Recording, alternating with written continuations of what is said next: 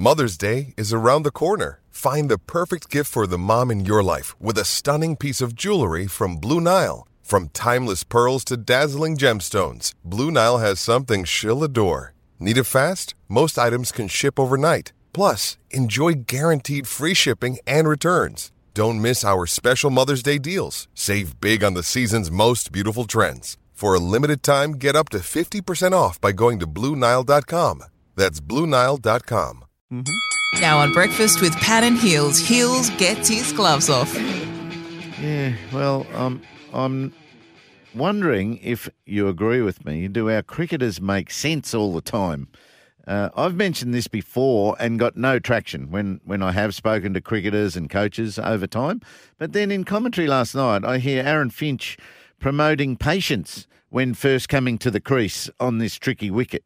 And he said, even if you've got to go at 5s and 6s for a while, you should do that in these conditions. But 5s and 6s was all they needed.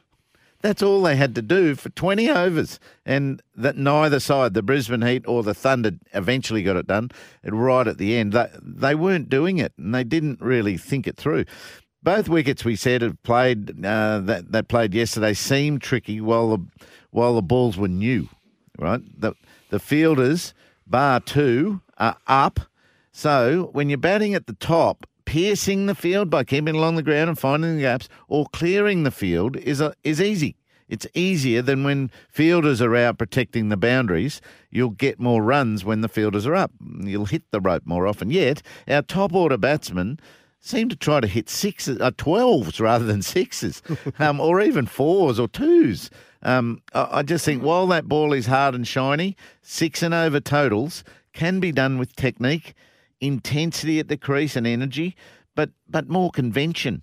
Anything else is risky at a time when we don't require risk. Players playing across the line, playing big shots in lofted shots attempted when the ball's swinging and seaming, it's very risky. Sure enough, both the Heat and the Thunder then lost wickets with unbalanced techniques. We saw batsmen falling through shots, still moving without planting, their foundations so that the bat could come through technically. So unbalanced, balls hit in the air without placement. So when you're hitting the ball in the air, you need to be careful to place it in the gaps. Top order versatility to me seems non-existent. And the plans set by teams must be pretty similar every game. They're not changing them. Righto today, fellas, it's work it around. Work it around, go for 3 and 4 and over for 5 overs and not lose wickets, because if you've got good players still in the shed, you can do a lot of damage in the second half of these types of innings. So I'm just wanting our cricketers to bat with a bit more logic. Get 5s and 6s without taking too many silly risks in matches like that. But whatever you do, whether you're batting with or without logic, get the job done and get over the line. Am I wrong, outdated, or right? 13-13-55 in your opinions. Hit me with your best shot. Fire away. No, you're right.